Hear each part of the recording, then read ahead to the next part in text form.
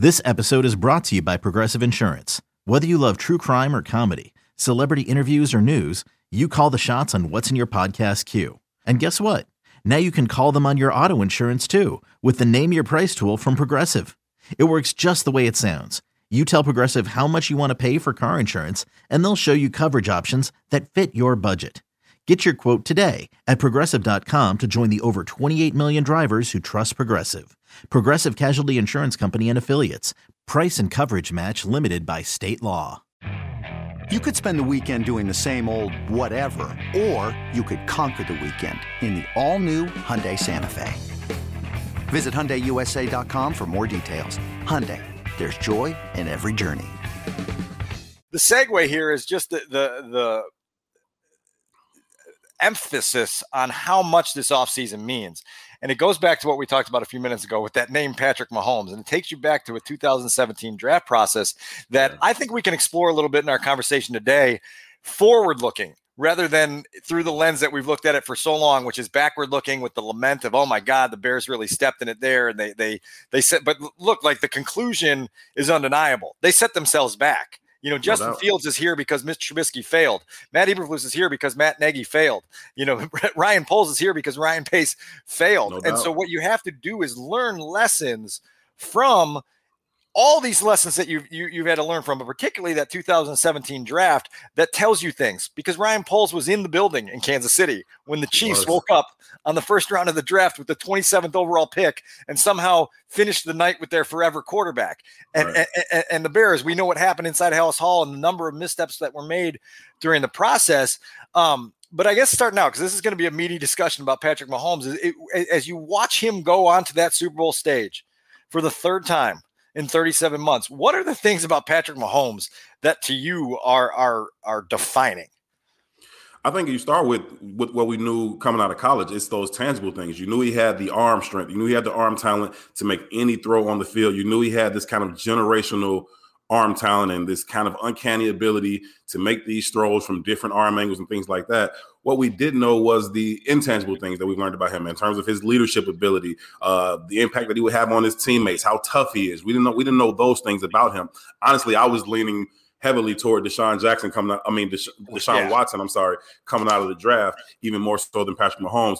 But either way, I think that we've learned that Patrick Mahomes not only has the physical tools, but he has those intangible things that can make you a true leader of a franchise, not just the face of a franchise, not just their best player, but a true leader in that locker room. I think all those guys follow him. I think the Cincinnati Bengals and their mayor learned that about Patrick Mahomes last week, right? You talk all that stuff, and these guys came to bat for Patrick Mahomes. You got the mayor talking about Joe Burrow might be his father, and it's like, what?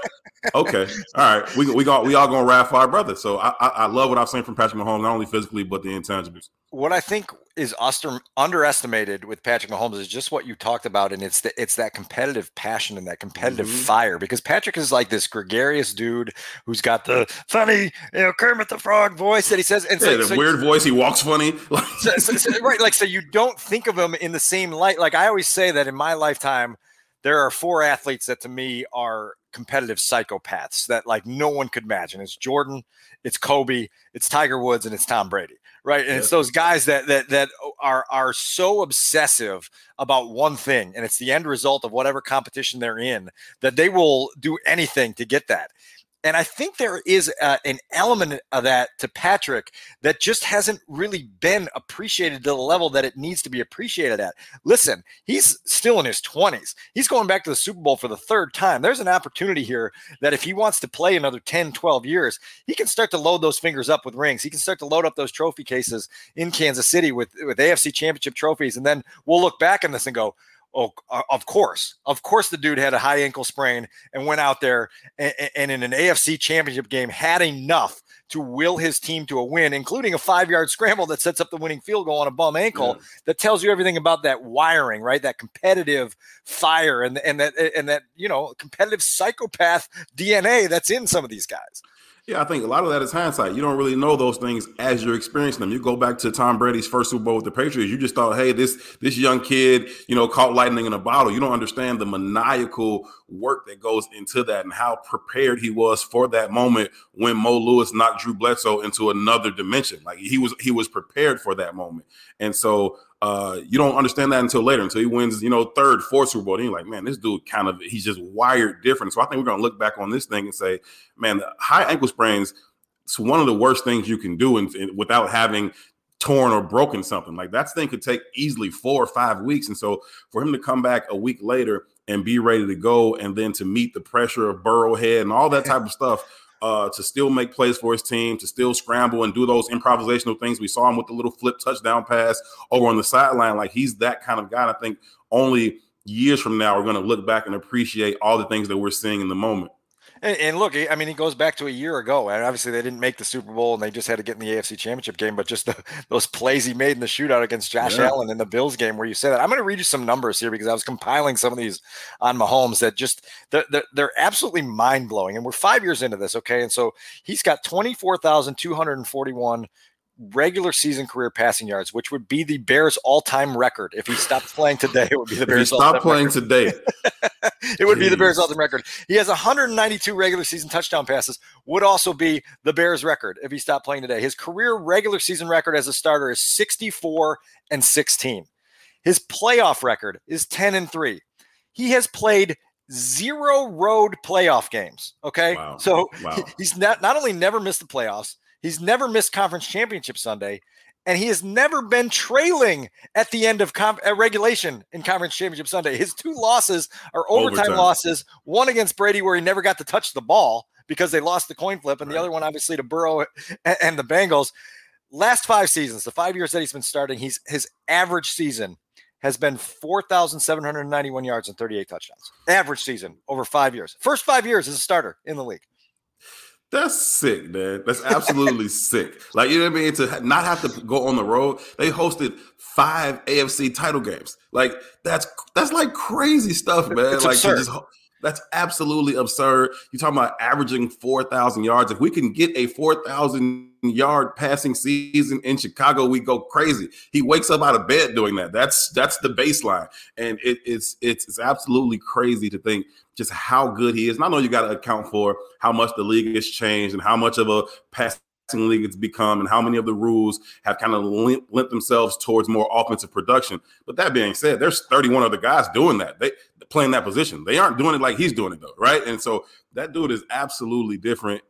He's going to be on that Mount Rushmore of quarterbacks when it's all said and done. Some people already put him there. Some people are already talking about him as an all-time great, and I'm not going to argue with them, but certainly once he's done, like you said, they continue on the trajectory that they're on, and he finds himself in 4, 5, 6 more Super Bowls. He's going to be undoubtedly cemented in that Mount Rushmore of quarterbacks all time. We're recording this episode on February 1st, which is, it is annual Tom Brady retirement day. Second straight year on February 1st that Tom Brady's announced his retirement.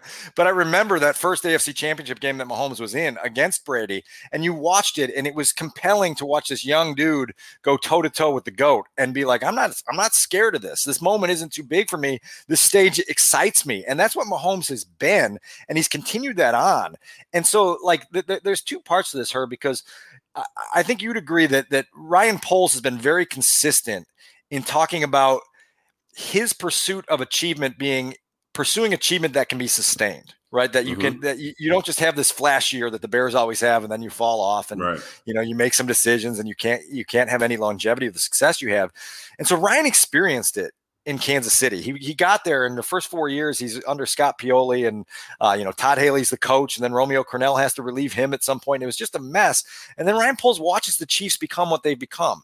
And people will always say, well, yeah, of course they became what they became. They landed on a generational quarterback in Patrick Mahomes that became the engine for what has been these last 5 years. And my pushback to that is always, give the Chiefs credit for that. It's not like somebody pulled their name out of the Patrick Mahomes raffle in 2017 and said, he's coming to your city. They discovered him, right? Like, and obviously he was going to be a first-round draft pick somewhere, but they woke up with the number 27 overall pick and did so much homework throughout the process to believe that they had not only a generational talent, but an infrastructure and a support system that could bring out the best in him, that they deserve credit for having Patrick Mahomes, the guy that's driven this. And as we talk about the Bears, they've been in this spinning your wheels mode because they missed on Mitch Trubisky. So as you look back on 2017, what are the things that stick in your head about the woulda, shoulda, coulda, what might have been, and where this whole thing wound up? Man, to your point with the Chiefs, though, it's you got to give them credit for the work they did before the draft to understand, one, we love this kid. Two, where is he going to be in the draft? Can we possibly get ourselves in position to be able to get him? There's a lot of work that goes into that. And then to be able to execute on the day of to actually go get him. Now you got him in the building. That's just step one. And we talked about how great he is. But football is the ultimate team sport. You're not good enough to do this by yourself. I don't care who you are. They put a really, really good team around him year after year after year, no matter what kind of turnover they had. They had the huge Tyreek Hill thing, and all Tyreek's gone. He's taking all the money in Miami. What do? Go and be the number one offense again without him. And so they continue to just put things around him. Andy Reid continues to be the offensive genius that we've known him to be. And so it's everything. It's everything in the building that hopefully, Ryan Poles has some of that in him, and he's brought it to Chicago. And so we'll see. But you go back to 2017 with the Bears, and I don't know what they were doing. I don't know what they saw in Mitch Trubisky and his 13 starts in North Carolina. I don't understand it. I don't know what because it's not like they were saying, okay, we've got the number 3 pick. We'll sit here, and whichever one of those guys is here, we'll take him. And that guy happened to be Mitch Trubisky. You decided that you had to have Mitch Trubisky. He was head and shoulders better than Deshaun Watson and Patrick Mahomes. You had to have him, and he was worth leveraging the franchise for and sending all these picks to the 49ers for. And that's just – it makes no sense. Nobody who was watching college football said, even if you love Mr. Trubisky, even if you went through all of the pre-draft process and said, hey, this kid's got it, nobody thought he was – head and shoulders above Deshaun Watson and Patrick Mahomes to where you just could not live with yourself if you didn't go get Mitch Trubisky. So, Herb, that's a point that I've been making for years now, and I think it's such a valid point to hammer home and hammer home and hammer home again, because as we look forward, the lesson within that, and listen, I think the 2017 draft process has 36 lessons that can be learned, that can be applied to future drafts, and one of them is don't become infatuated with a guy that you become so blinded to your other options, because Ryan Pace was so dedicated to making sure that he wound up with Mitch Trubisky that he played this game of secrecy throughout the pre-draft process. And then even after all these months and months and months of secrecy, which ultimately hurt your process because you weren't involving the right people to the level that they needed to be involved to truly break down a decision that was going to shape your franchise for at least 5 years, maybe 15, you still got to draft night and felt so jittery that you traded up from 3 to number 2. And you traded up from number 3 to number 2 for the very reason that you just stated, because it was like, we can't bear the thought of settling for Deshaun Watson and Patrick Mahomes. And in retrospect, you go, wait, what?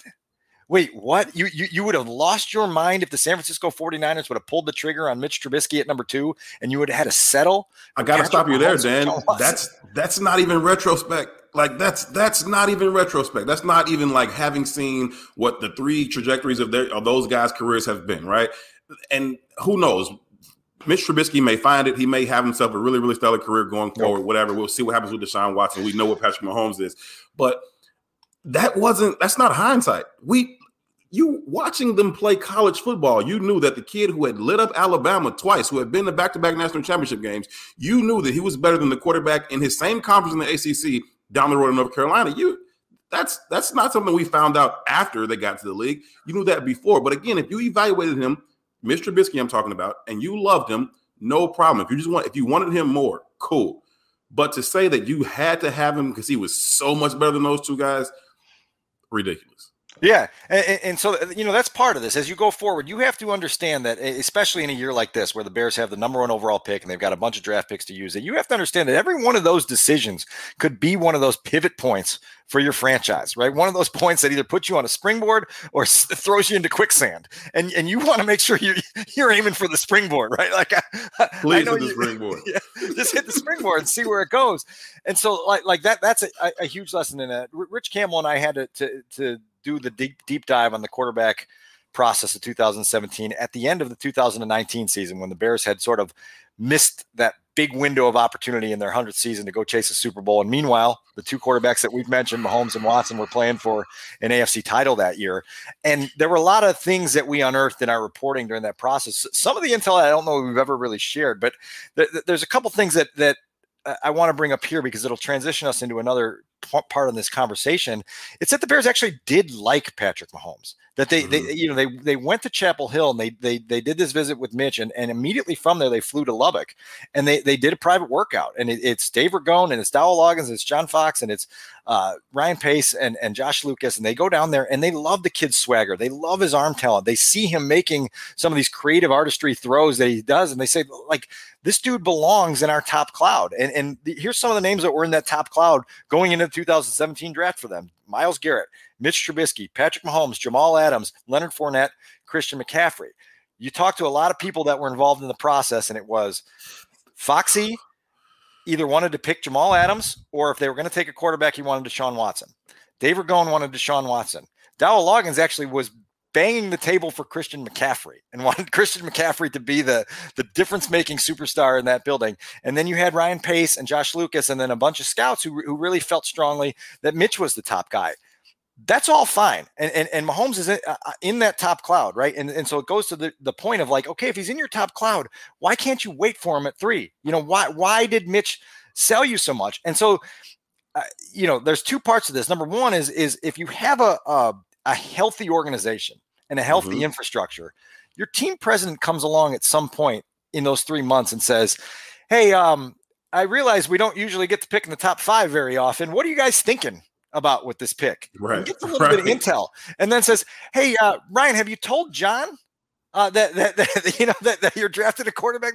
There's so many points within that thing where, again, if you're a healthy organization, and I bring that up because Kevin Warren is here, and I think he will provide more health in this regard to the sounding board, the discussion, the brainstorming. Have you considered? Have you thought about? Do I have a connection in one of these players' backgrounds that I can call and ask and say, does this guy have the it factor? Does he have the DNA?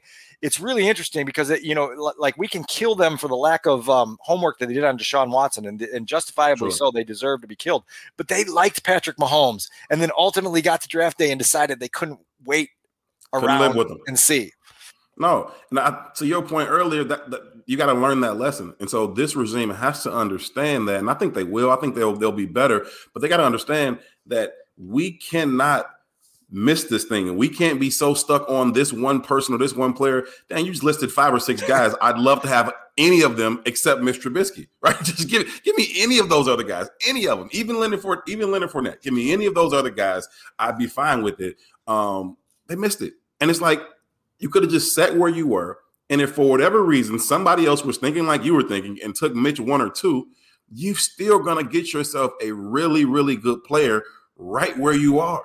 And to not see it that way, to not view it that way, was a huge oversight. And like you said, it set this franchise back at least 5 years. And so, cool. Now you've been bad more. Now you've got Justin Fields. Now you've got a new head coach, and you've got a new GM and a new president. Can they do it better? Because you don't want to be in the top 5 over and over and over again in terms of draft position. Before we get into the Kansas City portion of this discussion, which obviously is the lessons that Ryan Poles learned in the organization that found Patrick Mahomes, or at least found him to be theirs, right? I want to ask you this, because this is a conversation that comes up in Chicago, and there's two parts of it.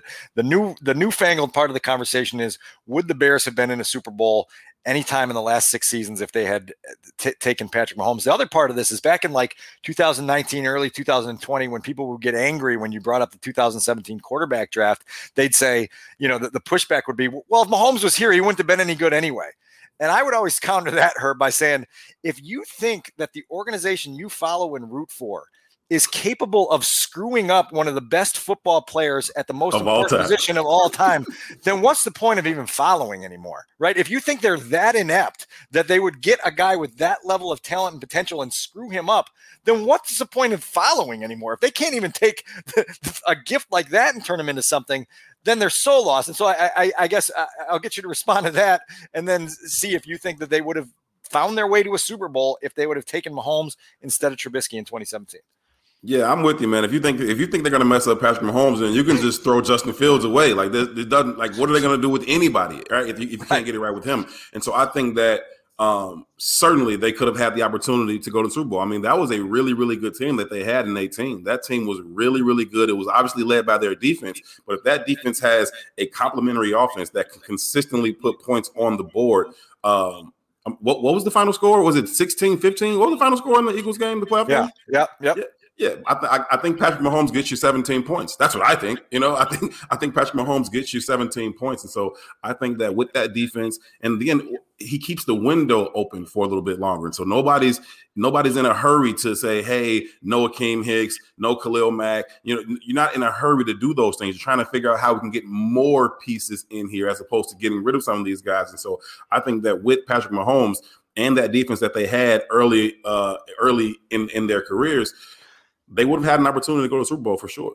I talked in November, like what would the 2018 Bears have been like with 2022 Justin Fields, right? Second year Justin Fields playing with that defense. Now level that up and say, what would the 2018 Bears have been like with Patrick Mahomes as their quarterback? And you think about it, look, like you can't assume that the developmental process would have been exactly the same. You had Andy Reid. Andy Reid's different. You had an infrastructure of playmakers in there. They understood that they could tap into Patrick's strengths in ways that the Bears probably weren't equipped to do it. But Patrick Mahomes is clearly a transcendent talent and would have done things to elevate even the coaches around him and the talent around him and done things to, like you say, you get in a playoff scenario in 2018, and now all you need to do is get to 20 to move on to the next round and then take your crack, that Fangio defense was ridiculous. That Fangio defense was absolutely ridiculous. And so you get that defense with a quarterback that can put you some points on the board, who's going to elevate everybody in the building, not just on Sundays, but everybody in the building all week long, all season long. He does that. I think he absolutely would have made a difference, and they would have certainly had a chance to go to the Super Bowl with that defense and Patrick Mahomes. So because of everything we've just said, I think you could make the argument that the most egregious part of the 2017 draft process was trading up from 3 to 2 and just giving away other capital because you decided that guy you couldn't live without.